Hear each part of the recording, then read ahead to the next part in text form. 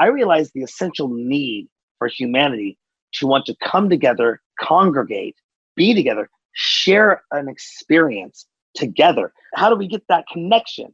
And we can bring that and heal a community and be with the community and still have a shared music experience. Brian Smith here, and welcome to the Dream Path Podcast, where I try to get inside the heads of talented creatives from all over the world.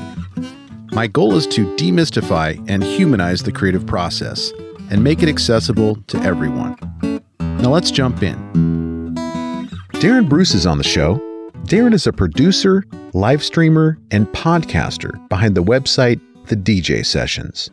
The DJ Sessions is a live-streamed podcast series featuring the hottest electronic music DJs with live mixes and interviews streamed to a global audience. The DJ Sessions is a featured partner on Twitch, their only regularly scheduled featured live streaming DJ show.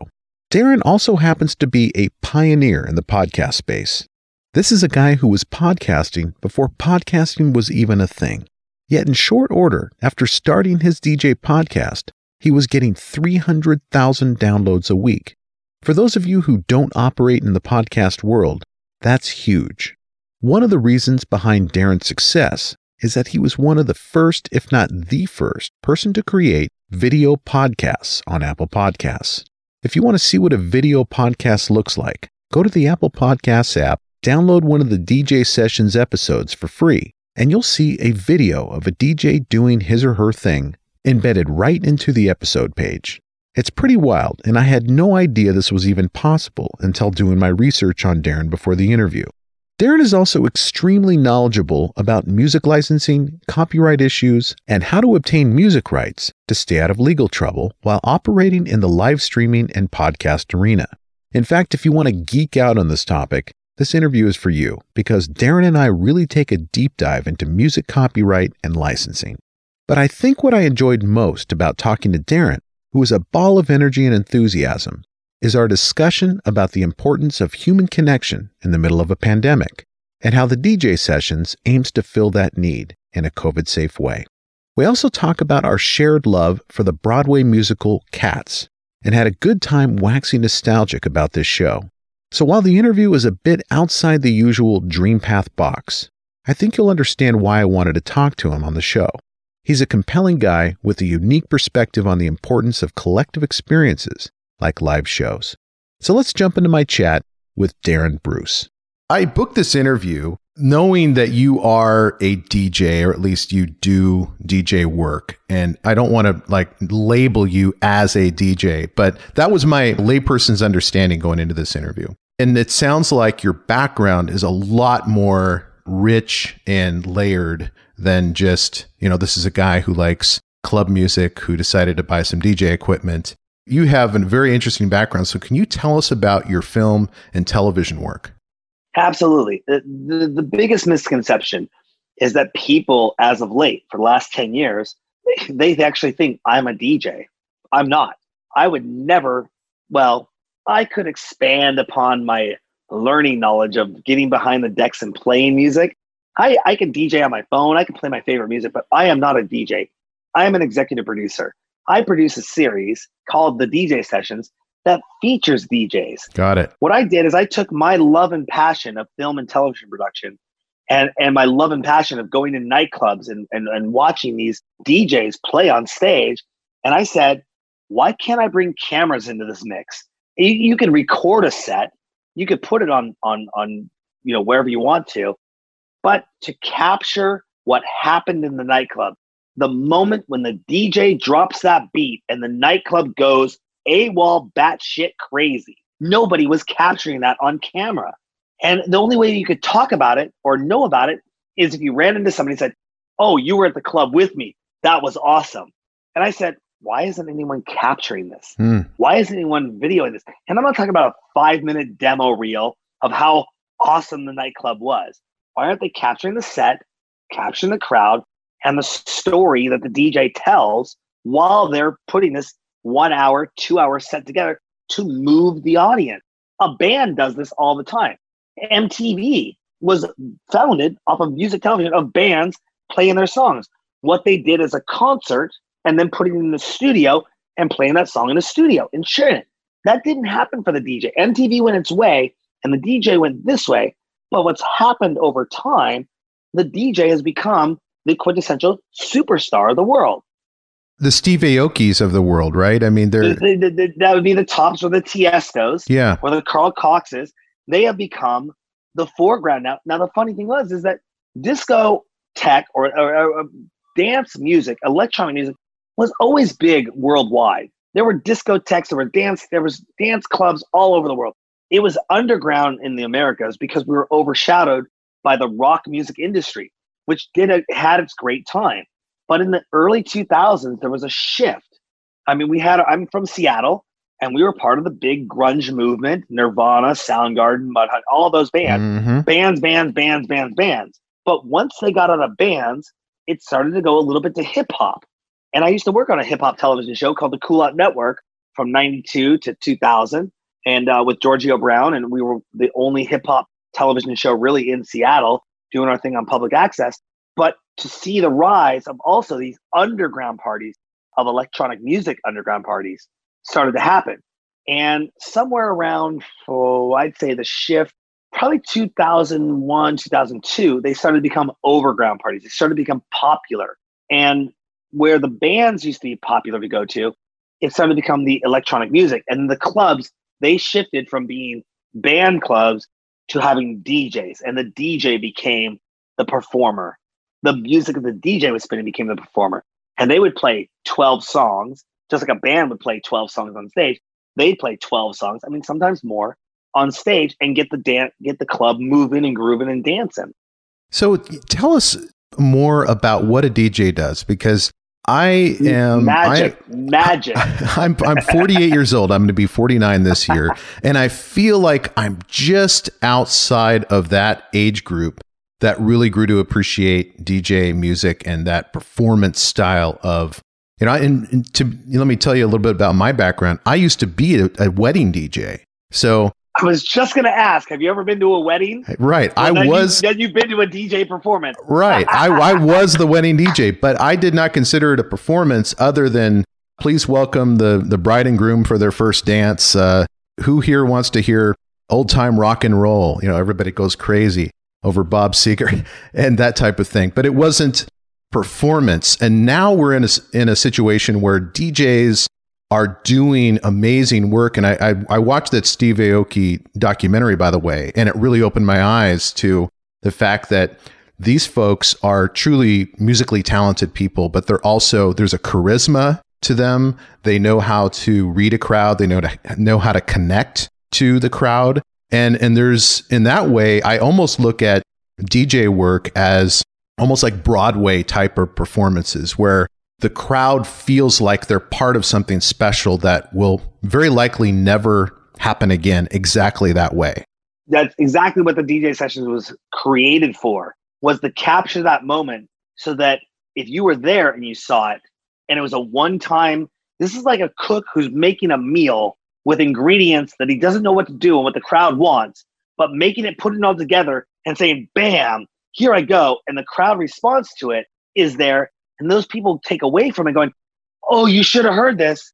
But if you watch it on the DJ session, you can go back and listen to it again and say, I could get part of it. But you couldn't. The one thing is, you weren't there.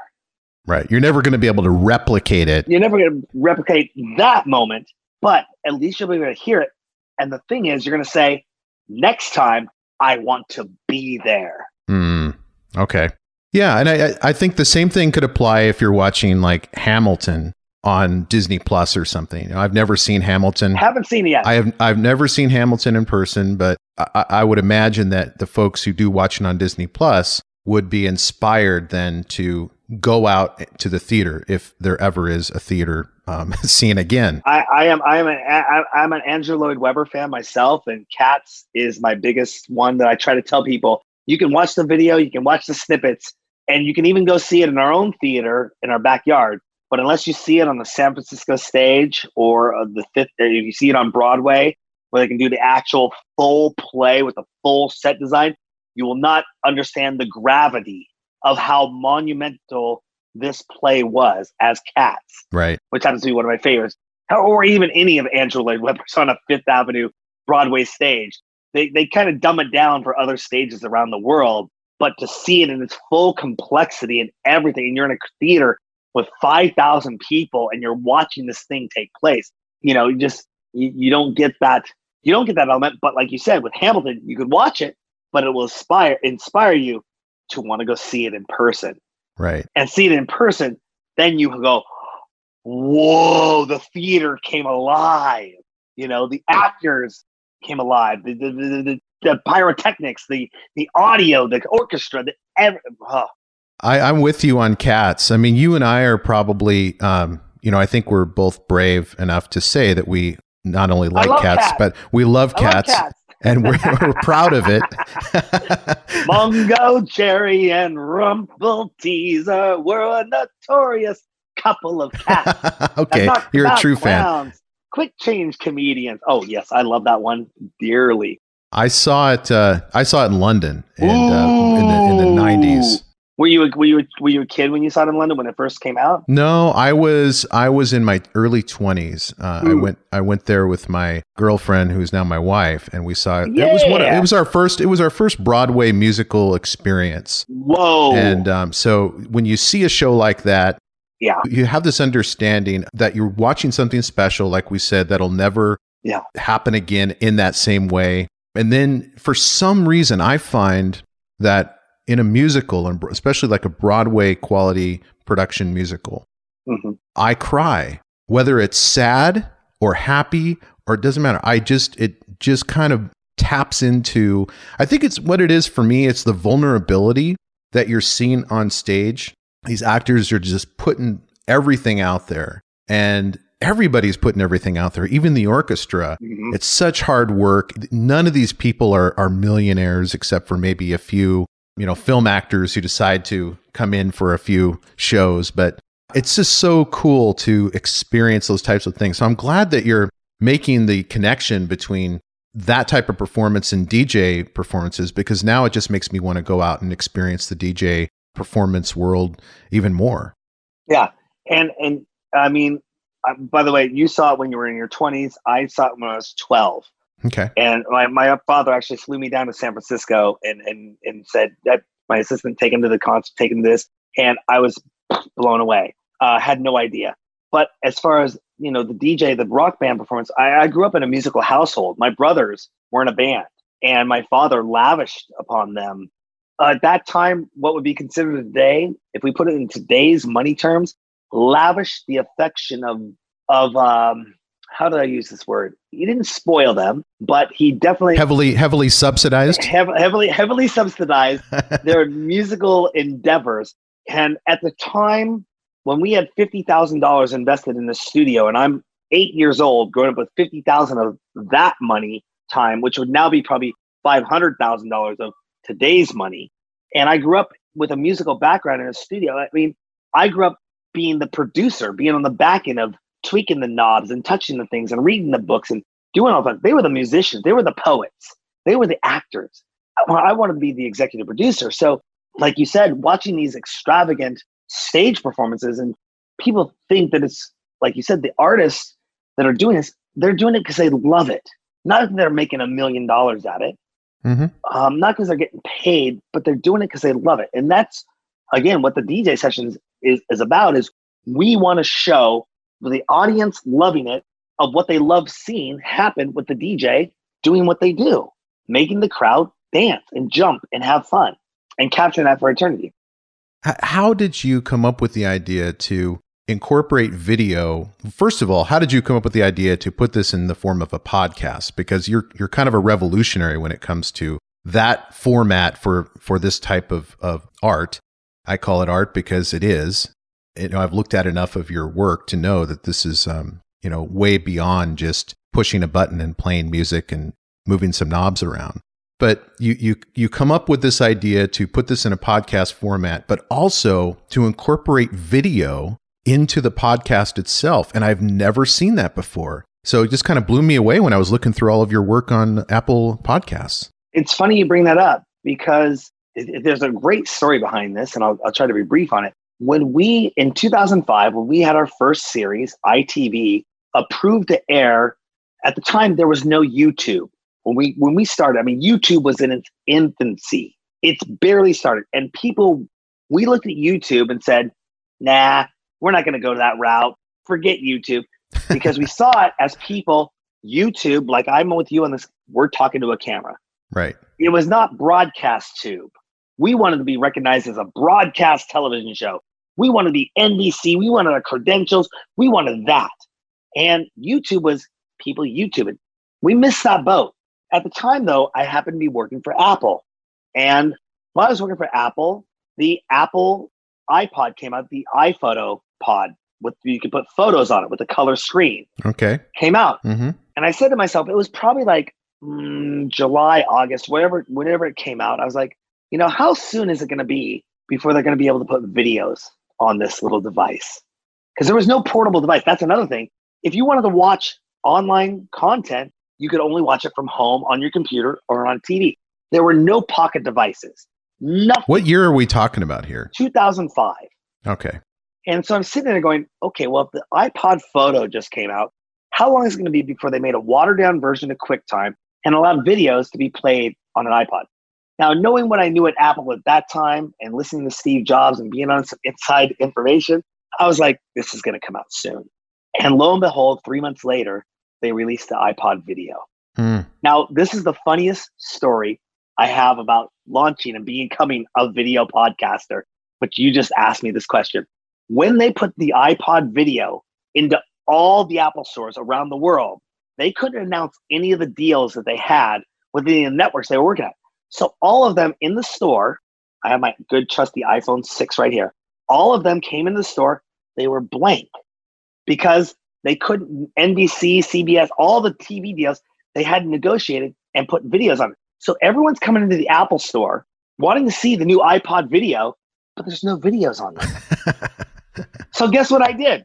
Around with my store managers and my people at the time, we went and took our series, iTV, and we loaded it on every iPod in the store, all 8 episodes. So when people are asking us in the store, like, hey, you want to see a video on the iPod? Here you go. And they're watching our show and they're going, wow, that's a podcast? That's a thing you can download? It's a video? And then they'd say, what is that? Oh, it's iTV. Oh, that's the show I produce, by the way.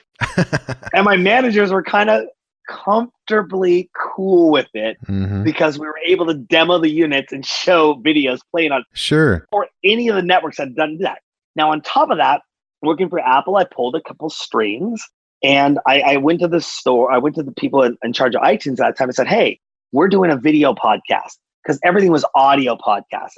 It was blogs, then went to A-logs or audio podcasts, but nobody was doing video because the bandwidth to consume video wasn't even there. Servers weren't there. GoDaddy was not ready for what we were about to do. All that fun stuff. So we come out and I talked to Apple. I said, hey, we got a video podcast. We debuted at number 48 in iTunes. The iTunes team said, hey, Darren, I contacted them on a Tuesday. They said, wait till you see what we're doing next Thursday. I went, okay. They reshifted iTunes, whole new download, and they made a podcast section. Oh, nice. And in the podcast section, they made a video podcast category. We listed at number 48 in that podcast category. That's incredible. That is incredible. We were doing 1,000 downloads a week, 10,000 downloads a week. We got to a point where we were doing 300,000 downloads a week. And we went from position 48 to position 23. But every single person I contacted in the iTunes store, I sent them all emails and said, how are you all making money at this? And the question that came back is like, we don't know. Pre-monetization days. There was no standard set. I mean, PayPal might have been around. Patreon wasn't around. Subscriptions, selling things. Their monetization of how do you sell this? Because in a broadcast television world, we had Nielsen rating. And we could tell you who our target demographic was, how many people watching, what the value of it was, and sell based upon that. But there was no third-party effort out here. We were just making it up, running and gunning. You could say, my podcast is worth $1 million. I used to watch Ask a Ninja. Do you remember Ask a Ninja? Yeah. I mean, that guy was Ask a Ninja. Yeah. You know what I mean? It was one of the best. And he eventually, I think he ended up getting sponsored by Verizon for a second. you know? I think you're right. I think you're right. How many are we still talking about mid 2000s? I mean, Yeah, we're talking about 2005, 2000, maybe probably before I got into live streaming in 2009, but I've been podcasting ever since. All my episodes we live stream, but on the back end of everything we do, it's a podcast. It's back in our servers. It's on our XML. We now can ingest our XML into our website.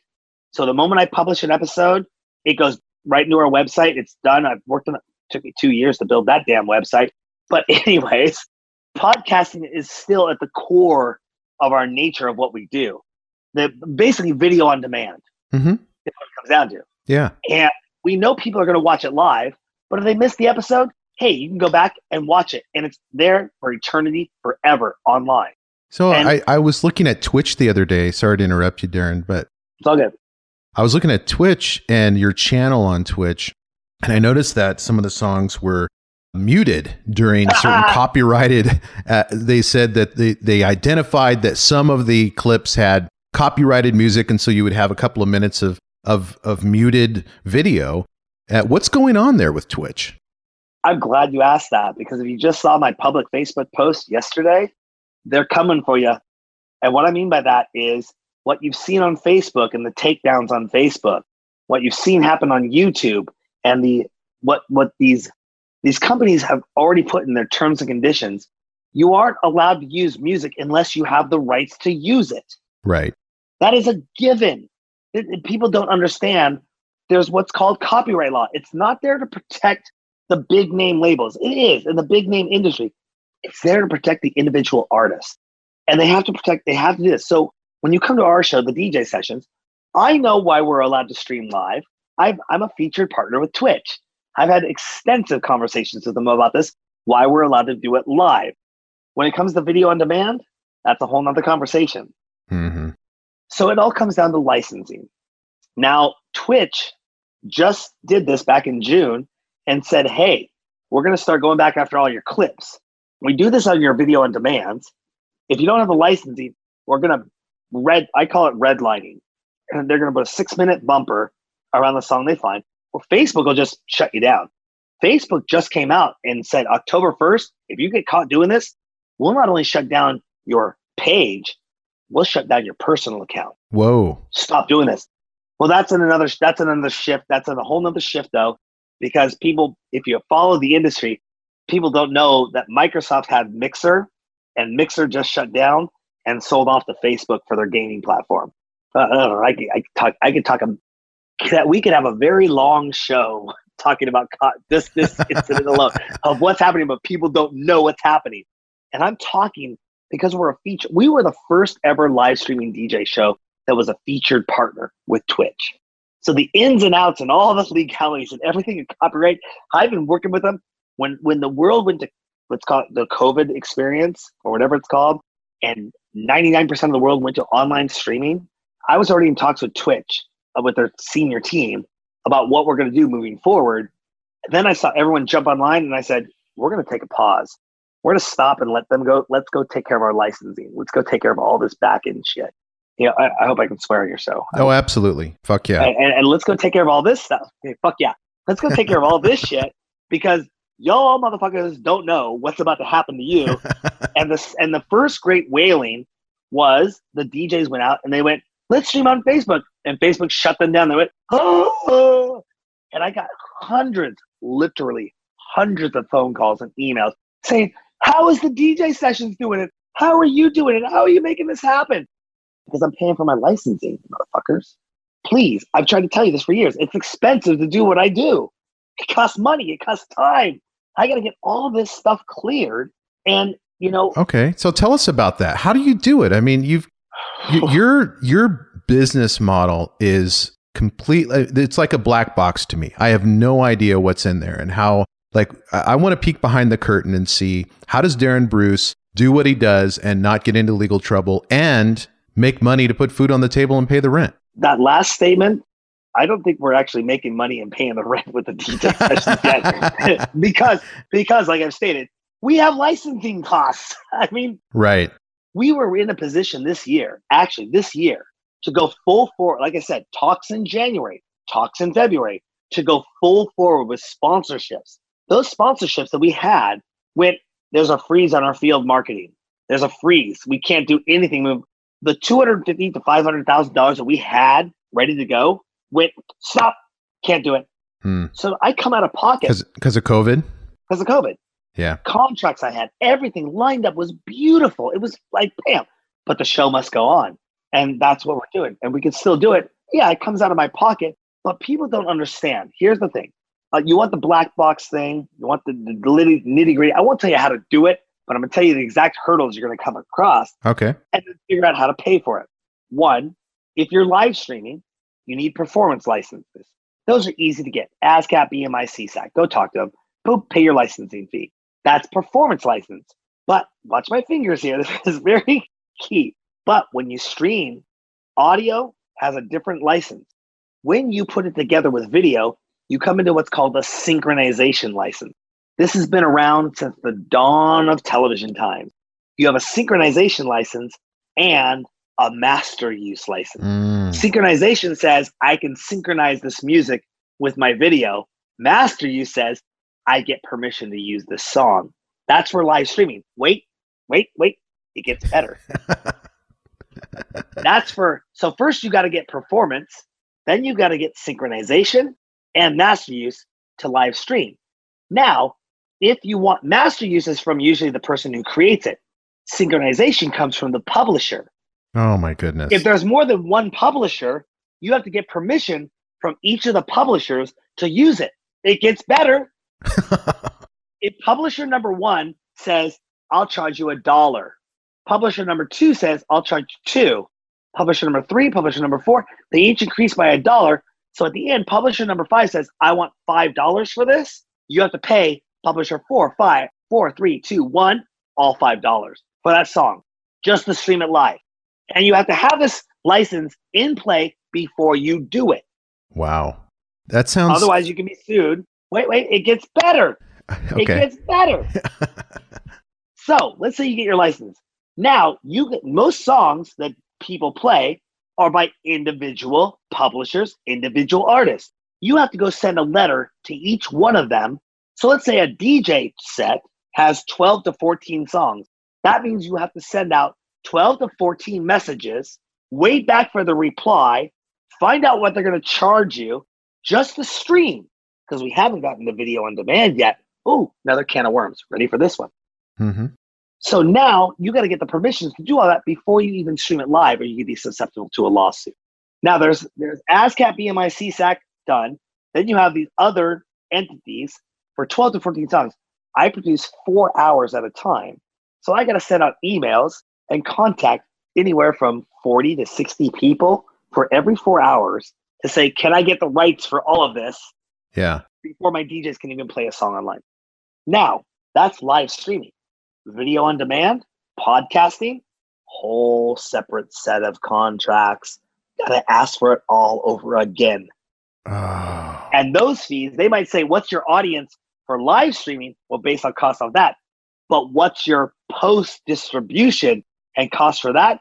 And will they give you perpetual rights forever to use that song? Or will they give you limited rights? Oh. You can play that episode and you see where I'm going with this. I've got a headache already. Nobody knows this. And people come to me all the time like, how do you get it? So I just told you that's what the rules exist. How we do it, that's our magic. Yeah. And you know what? That's something that we've negotiated. I've spent a lot of time talking, attorneys, labels, all this stuff in the back end of figuring it out. And so you might go to Twitch and you might see that our VODs on Twitch, video on demand on Twitch, they might have the red lines, but we don't send people there. We send people to our website because I've got the licenses to play it on our website. Got it. Through our distribution there. Okay. Because I'd have to pay for licenses on Twitch and over here on our website. Oh my gosh. So technically what I should do is I need to go back through Twitch, which is what they're saying now to all their people. They're going back to 2014. Or I think it's 2017, 2019. They're telling everyone, take down your clips or you're going to get a channel shut down. They're going to go back to the VODs that are up there. We have 2-year VODs up there. Yeah. Video. That, by the way, people are watching, that's called video on demand. You can go back and watch our old episodes. And there's blacked out music. The solution, Twitch said, Take them down, Darren.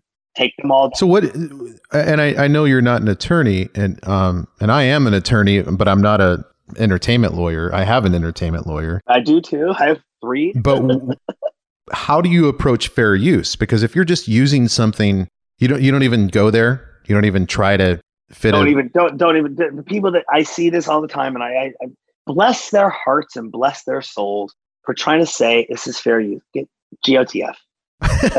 Just stop it. I see that and I'm like, oh no, okay, really, you're not.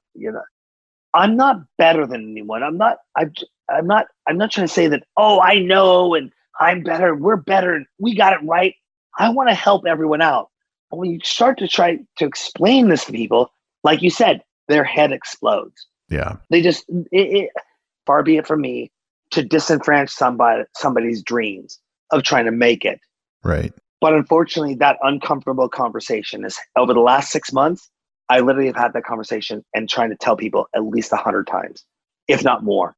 You really don't know what you're up against. You really don't know why I'm trying to raise $250,000 to $500,000 to do what I do. And they look at me and they're like, what? Like I don't even like this character, but I'll say like Jar Jar Binks. You know what are you doing? Yeah, he did mess up the Empire, by the way. But like, no.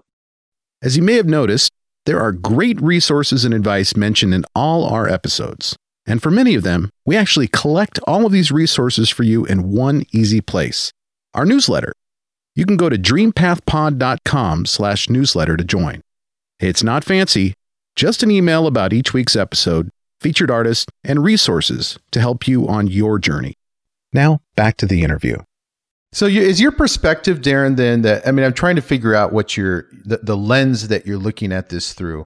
Is your perspective that when you say you don't know what you're up against, that it's not even worth trying to put the round peg in the square hole in terms of fair use argument? Or are you being actually really protective of the artist's rights by saying, don't even fucking try to use their work and say it's fair use? Just I think there's this concept of it's easier to ask for forgiveness than permission.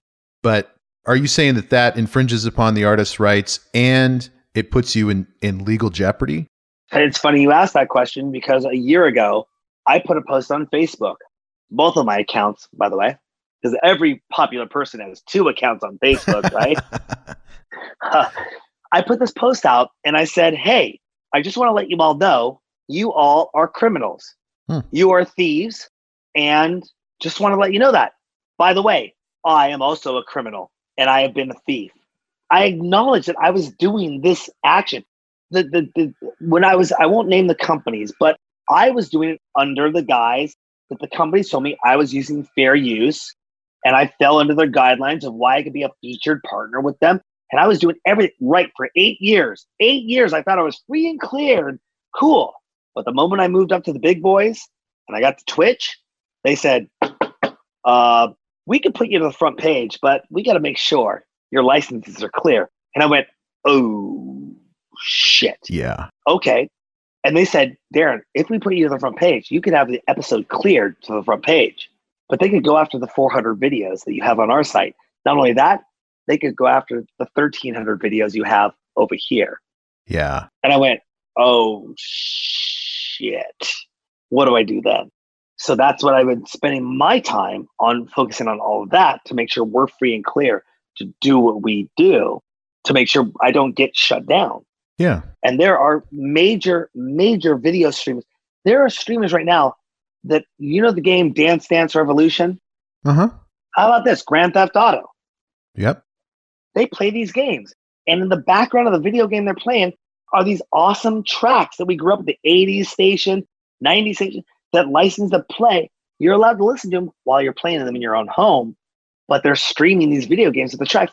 Their accounts are in jeopardy of copyright violation, even though they're playing the video games, because the video games are played in your home, but not licensed for distribution.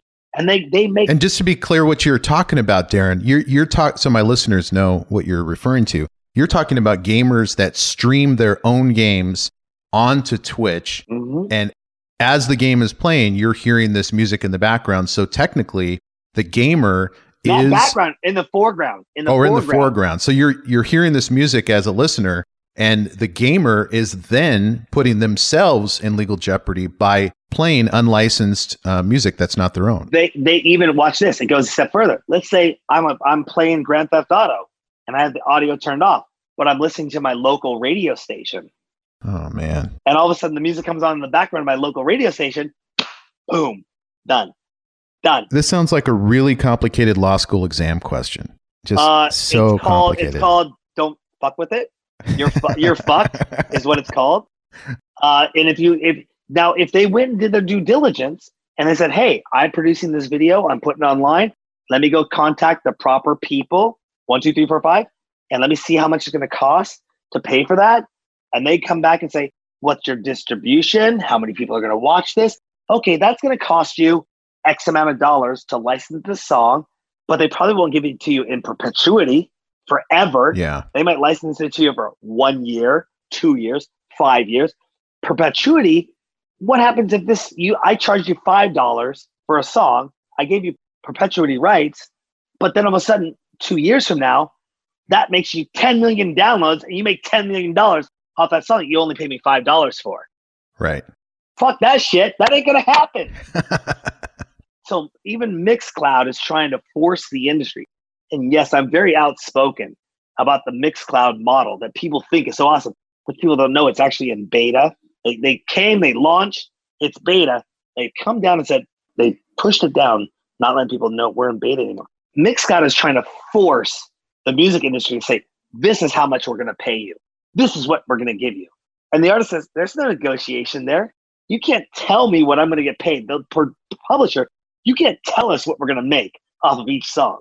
Because if somebody goes and does 10 million downloads or 10 million viewers, we want our cut of using our music to produce what you're doing. You can't tell us we're only going to get 5 cents for that.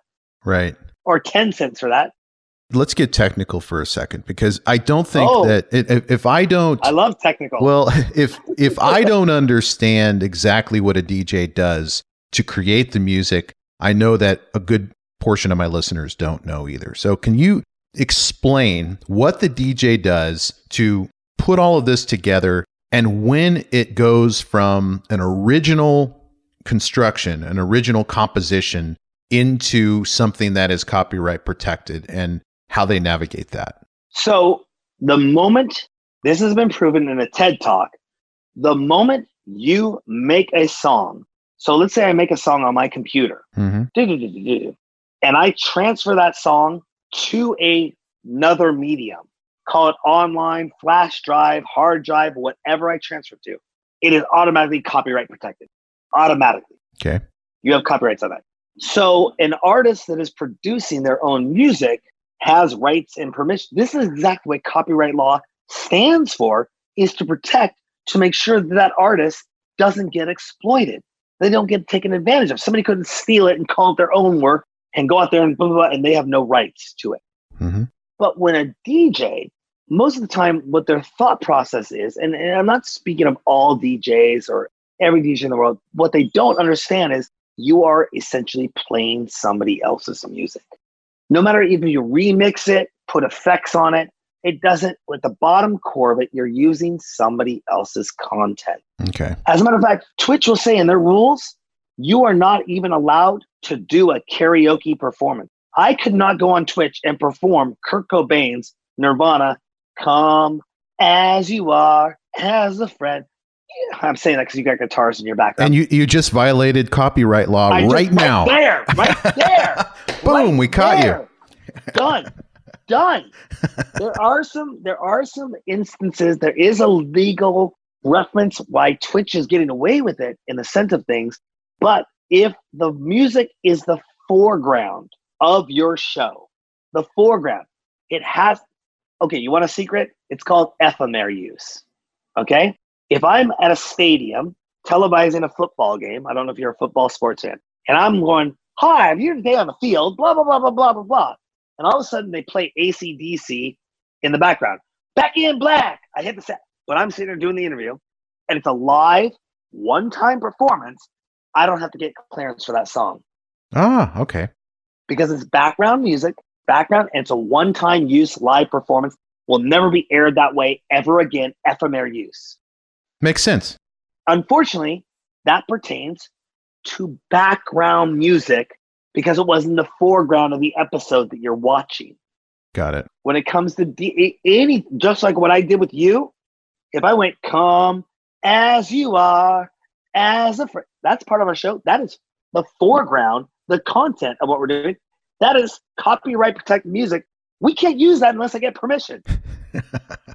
So even though it's my own reiteration of what I'm saying, unless we get permission to use that. And that's called rights or permissions. Actually, most people don't know this. My mom worked for the University of Washington Press. Her job was rights and permissions. Okay. So she cleared the pictures that were used in books, quotes that were used in books. It was her job to go through and find all the people so that if this person who wrote a book wanted to use a picture or use a quote, to clear and make sure how much is it going to cost to use this. If you can't find them, at the end of the day, if there's no response, you still have to document it, because 25 years later, somebody could come up and say, hey, you used my picture. I didn't give you permission. But you showed all the documentation that you did all your levels of trying to get permission. You were cleared legally to use it because there was no response. Yeah, you've got clean hands. This is clean hands.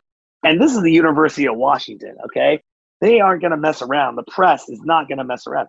This has been, copyright has been protected for reasons because of exploitation. And I do not, some people could say I exploit the music I use. If anyone saw what I do on the back end, no, we're talking to everyone. We're making sure we're cleared. We got it going on. And they give us their blessing because we're acting in a professional manner. But 99.9% of the world out there, they're not. Yeah. And they don't even think about it until they're hit with a violation by Facebook. And they say, well, Facebook should be paying for the rules. Facebook should be paying for, Twitch should be paying for this. And it's like, it's not on them. It's on you, the content creator. That's how the rules work. Right. But they should be paying. They make so much money. They should be paying. Like I said, we could talk for 2.5 weeks on this one, and it'd be a fun conversation. So what is the future for DJs, given how complicated this process is to do it the right way, to do it legally? Plus, you have this added layer of COVID, public venues being shut down. You know, what are the challenges going on right now for DJs? They're going to find out soon. Unfortunately, they're going to find out soon. Just like Facebook is doing, the other big companies will follow suit, because there's no way to clear complete libraries, songs from multiple licensing holders, multiple publishers, to clear all these songs and negotiate what they're going to get and what they won't get. Facebook has negotiated in good faith with the companies. Twitch hasn't. And Twitch is basically backed by Amazon. If those conversations are taking place, when they will go is anybody's guess. But I guarantee you it will be a shutdown before a free release. And YouTube went through the same thing. I mean, people were producing for years on YouTube. And YouTube, obviously owned by Google. Google and YouTube figured it out. Look at the 3 names I'm bringing up here. Google, okay? Facebook, Amazon. I mean, come on. Yeah. You don't think that they don't have legal teams and people in place to understand, even at the first venture of YouTube putting videos online and Google bought it? You didn't think they were getting into? You don't think Zuck didn't know with his video team of what they were getting into? You don't think Amazon didn't know when they got involved with Twitch what they were buying into? Even Microsoft starting Mixer, but then shut down and sold Mixer over to Facebook. You didn't think they know what they were getting into? Come on. This isn't software. This isn't social media. This isn't search engine stuff. We're talking about copyright law. I'm just wondering, whether this type of environment, because it's very rigid and strict and draconian, is really conducive to creativity and what DJs do. It's not at all. It is conducive to creativity if you're creating your own material. Right. And do DJs do that? Do they create their own material? We would say there's a DJ. What is the ultimate breakdown of what a DJ is? What does DJ stand for? Great question. Disc jockey. And disc jockey was meant you took discs or you took records and you jockeyed them, you played them to entice your crowd. With a vinyl record set, you weren't making music, right? I mean, unless you brought in a keyboard but that becomes live performance. You're a band. There's a difference between a disc jockey and a band. A band creates their own original content. A disc jockey plays other people's music. Now, a DJ can be a producer and play their own music. And like Crystal Method, take them for example. You can book Crystal Method, if you know Crystal Method, you can book Crystal Method for a DJ set, or you can book Crystal Method for a live set. And when Crystal Method comes and plays their DJ set, they could play out of their hour-long set, let's say they play 10 original songs that they own and publish the rights to. Great. There you go. But they play 2 songs that they don't own. Before they go play those songs, they got to pay all the licensing performance rights to all those songs they're going to do to play those songs. Unless they play an entirely owned Daft Punk, same thing. Right. So Steve Aoki was doing that as well, obviously, with these huge shows. He would get permission in advance and do all the legal work. Or he'd have his own songs that he's playing that he owns the rights to play, and his own team said, yeah, this is the rights, we got this. But if Steve Aoki went out there and played some track from some obscure European somebody, whatever, that he didn't have permission to, they could come back and say, I'm suing you for $50,000 for using my song. Or $100,000, $200,000. You didn't have the rights. At that level, all that shit is cleared. Okay. Cleared. Mm-hmm. But the average DJ playing in a nightclub, even if the clubs are paying their ASCAP, BMI, CSAC fees, the truth is they aren't keeping a list of it. So people don't even know this. The way the royalty rights get paid out on songs, okay, they take a sample, ASCAP, BMI, CSAC, they take a sample of the top 400 events that are going on in the world, and they say, what songs were submitted to us? And that's what we're going to use our money that gets paid into us to pay out those ones. That's how it works. And if you're not playing those festivals, well, there are secondary like Pandora or Spotify or those ones. You can also make your 0.0000001 cent for each play that happens of your song because you're licensed on those platforms, whatever. A lot of DJs, we're not talking about the top 1%. Let's talk about the 99%. They don't make their money from playing shows. They make their money because they have a day job. Let's take the top 5%, and let's say they're producers. They don't even make money from producing their tracks. They make money because they're helping others produce their tracks, mix their tracks. They're doing the meat and potatoes, the blue collar work of the industry, tightening tracks. They're out there doing, or they're working on a corporate job producing audio bites for corporations as a producer, earning $60,000, $80,000 a year. But this DJ thing is a side gig to them. Yeah. So really, they're doing it out of pure passion and love. Exactly. And that's what I like to capture on the DJ sessions is the pure passion and love. The real passion, let's get the audience moving. I'm out of my element. I'm not playing in my bedroom. Let's show the world how awesome this mix could be. And let's get the dance floor moving. Not in a nightclub with 150 people. Let's get this out to the 7 million people in the world. Let's push this. Oh, maybe it's 8 million now, but let's push this and get people watching to show them how awesome, how much hard work, how much diligence each of these creators puts in to what they do. And yes, a DJ curates a set. Yes, a DJ has a playlist. At the end of the day, though, it's not their own music, but they are telling a story. They are putting it down. They are transforming you to let you see what they found through art and giving that experience to you as the end user to make your feet shuffle, to dance, bob your head, whatever it is, and have a great time on the dance floor. That's fantastic. And I'm glad that you described it like that, because I think that the perception out there of what a dance floor is has to be changing now, because I've seen your recent episodes and I've followed you on Instagram and Twitch and your channels.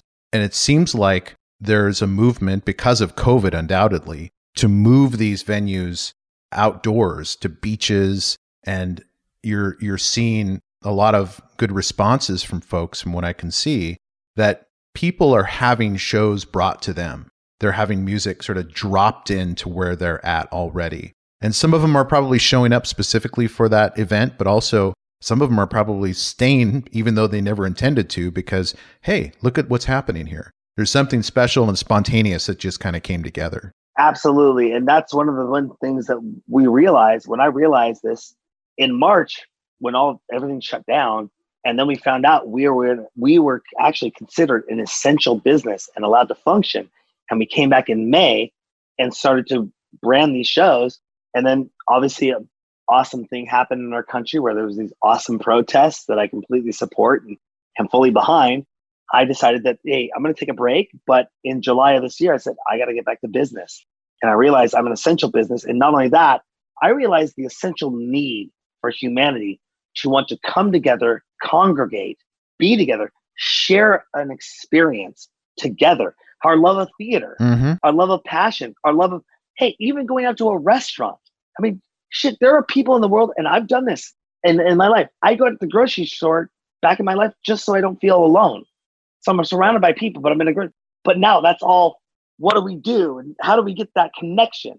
And we can bring that and heal a community and be with the community and still have a shared music experience and physical and social distance through our silent disco technology and still have a performance that people can show up and be in person, be safe, and just have something to do outside of the home and not watch it on a two-dimensional screen. That's so fucking beautiful the way you described that, Darren. Seriously, thank you for doing that. Thank you. I think we all are starved for that type of connection, and we don't realize it until we hear it described like that. Like, what are we missing in a global pandemic besides a lot of things? I mean, we're missing a lot of things, but that human connection is like the most important. I really didn't realize it until it was March till May.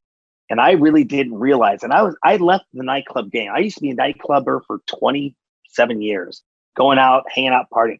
But even when I walked away and I started focusing on my own business and stopped going out at night and doing all that, when we did the first ever drive-through raves in the world, we were doing them in Seattle. And I was on stage. I was the streaming company that provided the streaming for it. And we had the drive-through raves. We had the cars come in. But I was working with one of the top lighting companies, R90 Lighting, that did all the shows for, when I say WAMU Theater and I say CenturyLink, those words probably don't mean anything to you. When I say the major conventions and Microsoft, these guys do the Rolling Stones shows. They do all the concerts, everything. And we're in their backyard parking lot. And they've set up out of their warehouse a full lighting show, full array, light array, sound system, and everything. And I'm back there streaming live. And I'm backstage as one of the stage hands working the show. And I'm watching this music and these lights go live. And there are goosebumps on my arms going, I really took all this for granted.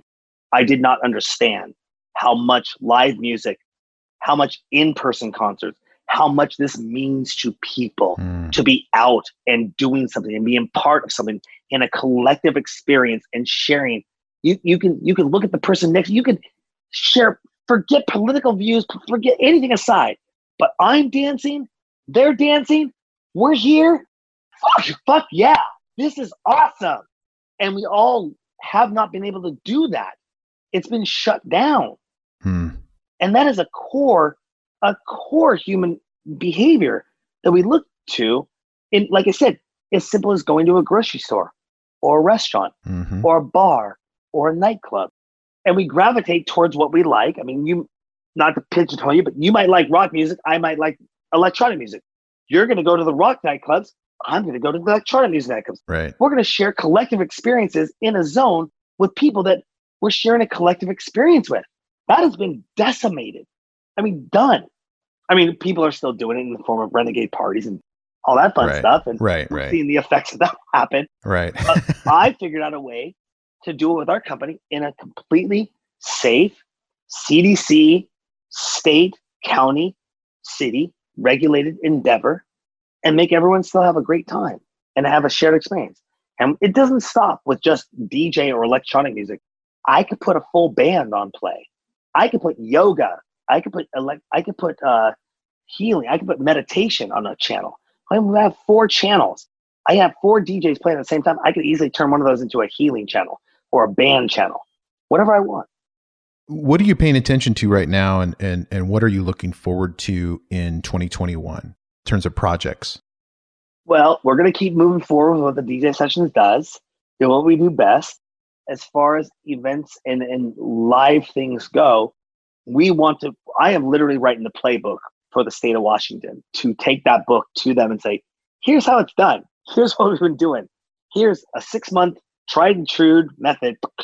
Now, is that going to be able to be scalable to a large 20,000, 40,000, 50,000? I mean, Josh, the state of Florida just opened up their stadium.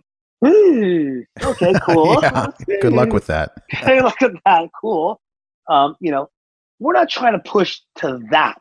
What we are trying to push is, what can we do to set a model that says this model works, this model's safe? How are we going to gain back public confidence in knowing that I'm going somewhere that I can bring my kids to, or bring my grandmother to, bring somebody who might be at risk, or how can we do that? Right. And make that safe? Yeah. And set that as a model moving forward. Because you know what? Before all this started, there were no protocols in place whatsoever. If I had season tickets to the Seahawks game, and I love my Seahawks because we just won last night by a kick-ass. I watched the game. Oh my gosh! Oh my god! I actually have it on pause right now for this interview. I had to watch it again today. It was a crazy, very, very Russell Wilson game. Yeah. Let him cook. I that's the first time I've ever said that. But I mean, damn, that was awesome. But my point is a year ago, I wouldn't have thought about bringing my mom to a game. Now, I might say, "Hey, mom, you're going to stay at home or watch the game." I mean, I might say that. I might say, "Mom, come with me. It's all cool." But we got this whole. We're going to have to get out of a big PTSD of a cycle of what is safe, what is moving forward, what's going on. Right. And what we're doing with silent disco technology, we can do the best we can. I mean, there's no way to 100%. There's no absolute to life. I mean, philosophy is I think it was Tyler Durden said it best in the movie. You know, the average expectancy lifespan of anyone is 0. You know, we're gonna die, right? But you don't have to be careless in it. You can care about people, but you know, what do? You know, and just finding new ways. Online consumption is great. I've been an online distributor of content for years, on the forefront before this. But our shift was not to always be just an online content provider. We wanted to do more. We wanted to throw events. We want to have people coming. We know there is a component of a physical expectancy to what we do. So that's what we're making happen.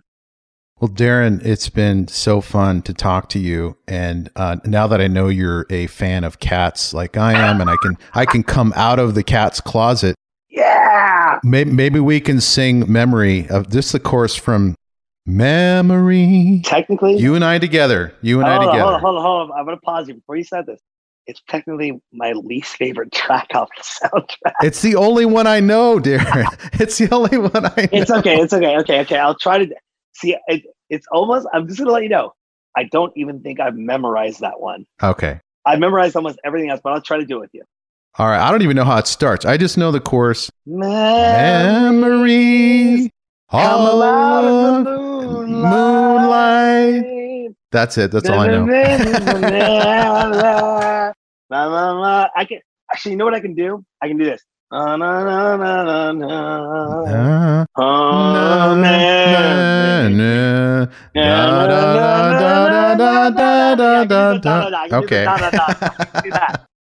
All right, brother. Ask me any other track of that. Get me Rumble Tinker. Get me McCavity. Get me any one of the other ones.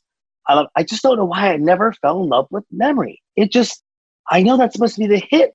That's the one that makes everyone weep in the audience. It's the old person's song. It's not what young people are going to connect to if you're 12 years old watching that show. It was, but it wasn't a Jellicle song for Jellicle cats. Yeah, that's true. Yeah, Darren, it's been a lot of fun, man. It has been. And hey, anytime, let's talk again. I'd love to come back on your show. This has been a pleasure. I want to know more about those guitars. Is that a banjo up in your upper? It's a freaking banjo, man. It's my dad's banjo. Yeah, my dad played banjo, and I inherited that from him. I have yet to learn. I know a few chords, but I don't know the instrument. So it's one of my resolutions to learn that in the next few years. And then I have a ukulele. I've got an F-hole Gibson. I've got a couple of PRSs, a bass, and a Custom 24 back there. So my brothers, I mentioned them earlier in the interview. My brother was the lead singer for the band. My other brother, he was lead guitar player for the band. And oh, nice. I'll tell you, not a lot of people know this. He was amazing. It was amazing to see that guy play on the guitar and play in the band. And so I have an inclination to musical background. And when I see these guitars in the background, I mean, of course, I'm going to ask you. Maybe the next time we get on the interview, are you going to play what's the? Oh, it's